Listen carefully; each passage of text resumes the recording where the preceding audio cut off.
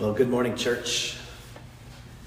Chris Pate here, very excited about the fact that we get to share with you and all of our staff. I hope you're encouraged hearing a little bit about what we're doing and our unity and trying to communicate and navigate kind of this, as everybody's saying, unprecedented time. For us, we started last week a message called Fearless, really with two thoughts: being people in the midst of bad news, like Psalm 121, that aren't afraid of bad news and we're fearless, but also really encouraging people to fear less. Because it's not always encouraging just to tell people to stop fearing, but to actually offer hope as to why we should not fear.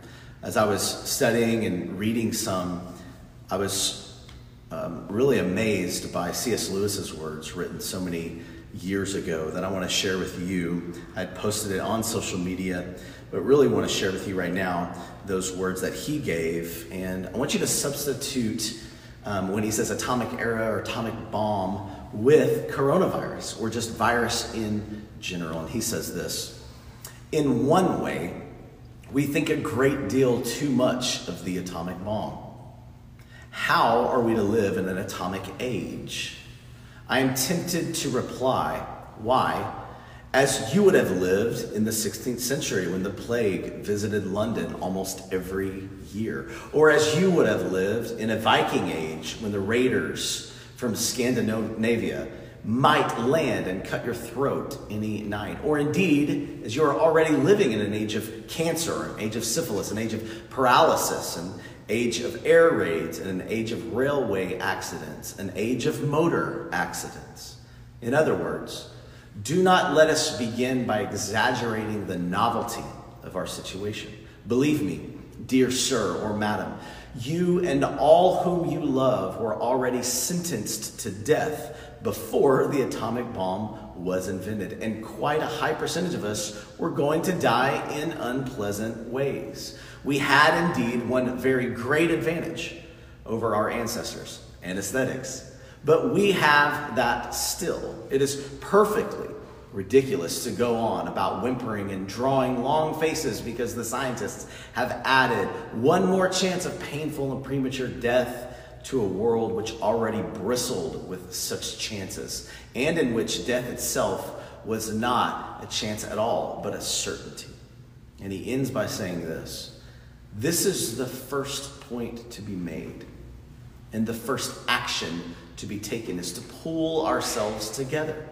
If we are all going to be destroyed by an atomic bomb or coronavirus, let that bomb, when it comes, find us doing sensible and human things: praying, working, teaching, reading, listening to music, bathing the children, playing tennis, chatting to our friends over a pint and a game of darts, not huddled together like frightened sheep and thinking about bombs. They may break our bodies. A microbe can do that, but they need not dominate our minds. C.S. Lewis.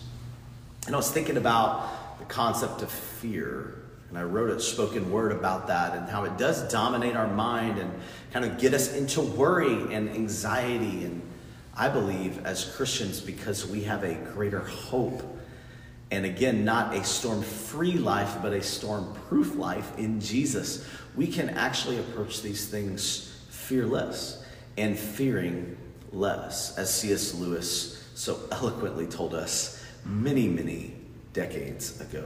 What a great reminder to go about life somewhat normal. Now, with this coronavirus, we have been encouraging people to, at least for the next couple of weeks, stay where you are and separate socially just for a little bit. This isn't operating in fear. This is actually operating in love and great wisdom. In fact, as I was thinking about this concept and kind of the spectrum of wisdom and love, we as a church always want to be, as Ecclesiastes says, grab on, reach out for the one, but don't let go of the other. And it says this: the man who fears the Lord avoids all extremes. So we don't want to go into extreme panic. We don't want to also go into extreme carefree life. But we've got to navigate how we go about with our different convictions. In Romans chapter 14, Paul is addressing the church in Rome and two different types of people that are racially different. You've got Christian Jews or Jewish people that have converted to Christianity, and you have Greek pagans that have converted to Christianity, and they're trying to figure out how to live together in the midst of all of these kind of new things happening, how to flesh out the gospel in their current reality. And he writes to them and says this: "Therefore, let us not pass judgment on one another any longer, but rather decide never to put a stumbling block or hindrance in the way of a brother. I know and am persuaded in the Lord Jesus that nothing is unclean in itself, but it is unclean for anyone who thinks it unclean. For if your brother is grieved by what you eat, you are no longer walking in love by what you eat. Do not destroy the one for whom Christ died. So do not let what you regard as good be spoken of as evil. For the kingdom of God is not a matter of eating and drinking, but of righteousness and peace and joy in the Holy Spirit. Whoever thus serves Christ is acceptable to God and approved by men. So then let us pursue what makes for peace and for mutual upbuilding." And he continues, verse 20. "Do not, for the sake of food, destroy the work of God. Everything is indeed clean, but it is wrong for anyone to make another stumble by what he eats. It is good not to eat meat or drink wine or do anything that causes your brother to stumble. The faith that you have, keep between yourself and God. Blessed is the one who has no reason to pass judgment on himself for what he approves. But whoever has doubts is condemned if he eats, because the eating is not done from faith. For whatever does not proceed from faith is sin." And he continues just a couple more verses. "We who are strong have an obligation to bear with the failings of the weak and not to please ourselves. Let each of us please his neighbor for his good, to build him up." And isn't that exactly what Jesus has done for us? When it comes to quarreling and kind of finding like, what should we do in this time? Some people might come in and say, well, we do need to hunker down. We need to wait, and we need to, be still and completely isolate ourselves from everybody. And then another set will say, hey, just have faith. We don't need to change anything. Like, God is fine. He's in control. And there's kind of these maybe two extremes. And just like at this time, there were different extremes in thinking about food sacrifice to idols and uncleanliness laws, as well as different types of understanding of how we go about now living the gospel in the midst of these types of settings. For us, it's no different, just different ways, maybe different customs. But in our diverse church right now, we have a lot of different ideas of how we should be handling this. Some say we're walking in fear by not doing certain things. And I would say this: although you may have freedom, especially if you're a young person right now and thinking, what, if I get sick, statistically, I'm going to be fine. You've got the freedom for sure. You can act out in faith and believe in that and go about your way and exercise that freedom. And that's not necessarily bad. You've got great faith. But in this time, what we're encouraging is what's the best is love is greater than fear. Love is more important than fear. Not necessarily even faith, although faith is greater, but love is greater than fear. And secondly, love is greater than freedom. Paul here in these verses says this: it's great, even if you're right, that you have these freedoms and you can sacrifice to idols. Those idols, that's nothing. God's in control. Or you're on the other end going, that's unclean. Say, no, that's nothing anymore. God has made it clean now, certain foods, because of the gospel. And the implications of what Christ has done has changed our philosophies and religion. But he says not everybody can walk in that. But he says it's okay, live in your conviction, but at the end of the day, what's greater than your freedom is love. And if your brother is stumbling by your actions, even though you might be free to do it, it would be better to sacrifice your freedoms and your own situation and preferences in order to love him or her in that moment. Because the greatest law is love. And in a day where we're trying to figure out what to do and navigate all these circumstances, I think it's best right now to operate in love. Again, you might be fine going around doing whatever, but I think of some of the older people in our congregation that I have a picture of, that maybe I'll be fine in the midst of like the terrors of the night, all these kind of things. Of course we have faith. I believe I'm not going to be sick. I'm not going to do it. But at the same time, I don't want to, in the name of my freedom and my conviction, ultimately not walk in love if somebody else could maybe get this. And that's not a fear stance or a lack of faith. I think it is truly walking in love. Now, if we continue this for 6 months, a year, at some point it does fall into the extreme of isolation, and I'm so afraid to even do anything.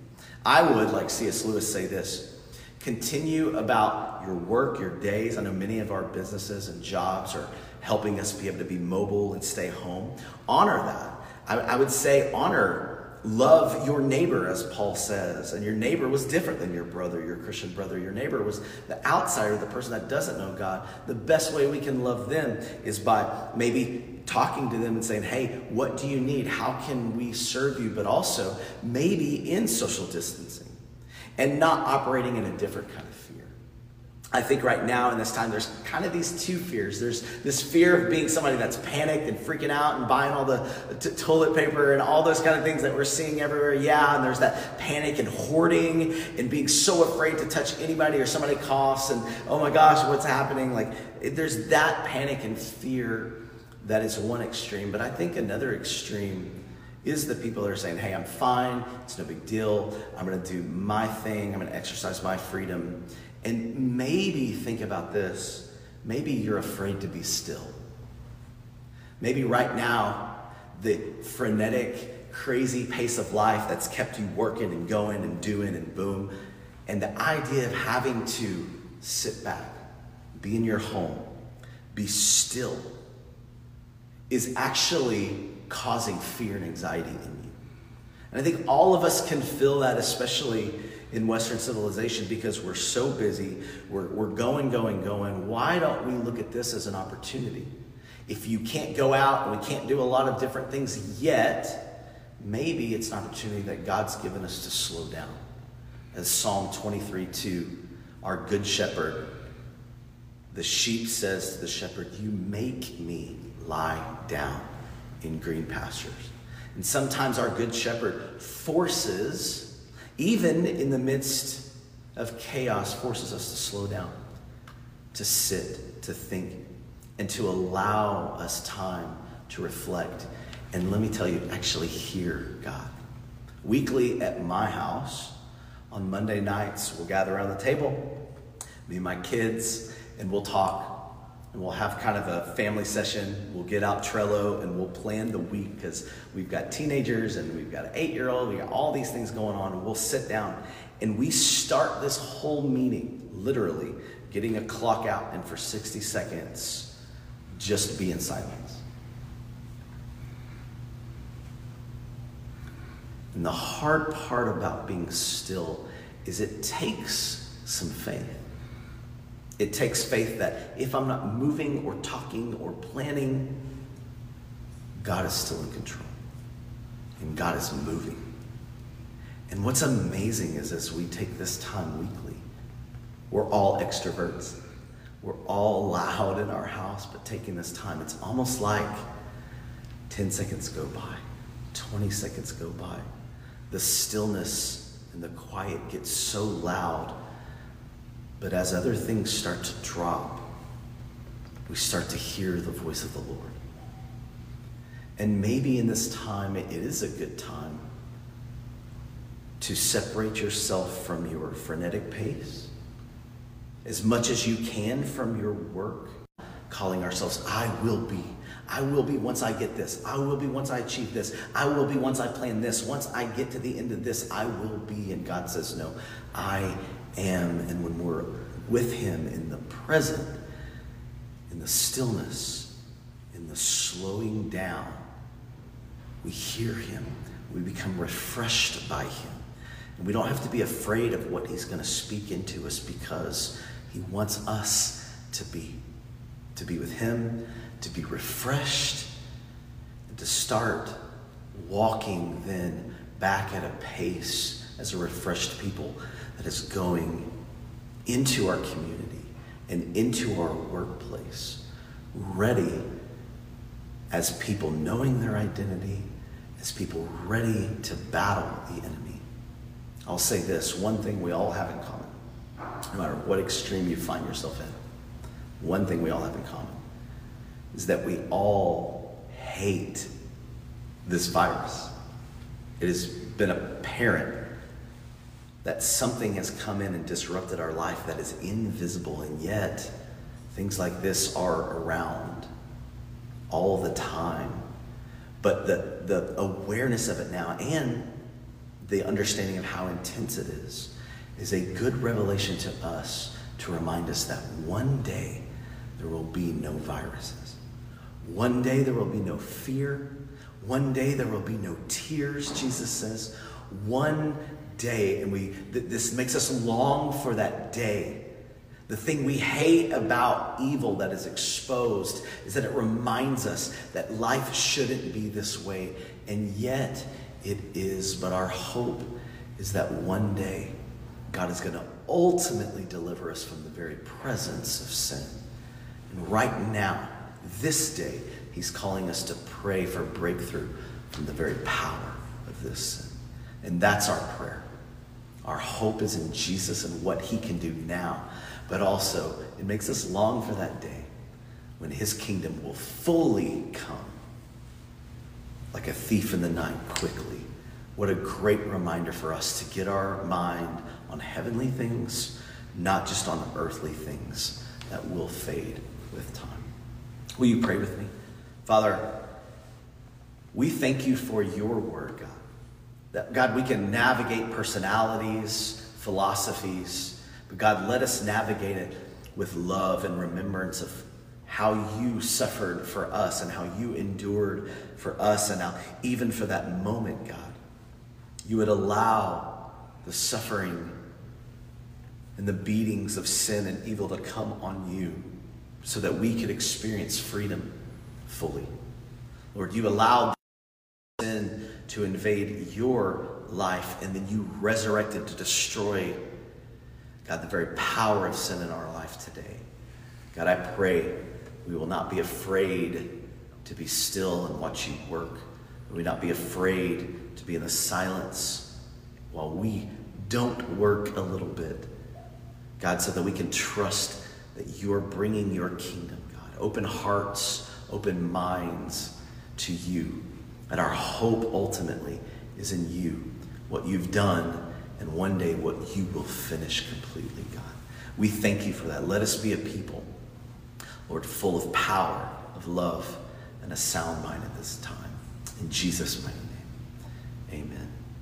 We're so glad that you joined us and getting in the scripture together with us. We're going to continue to communicate with you as we get updates and what's going on in our staff. We have issued, we're going to have prayer tonight, and we're working on that. We'll get you communication on that, as well as a link to this video in case you want to share it, or if you're watching this after the Facebook Live.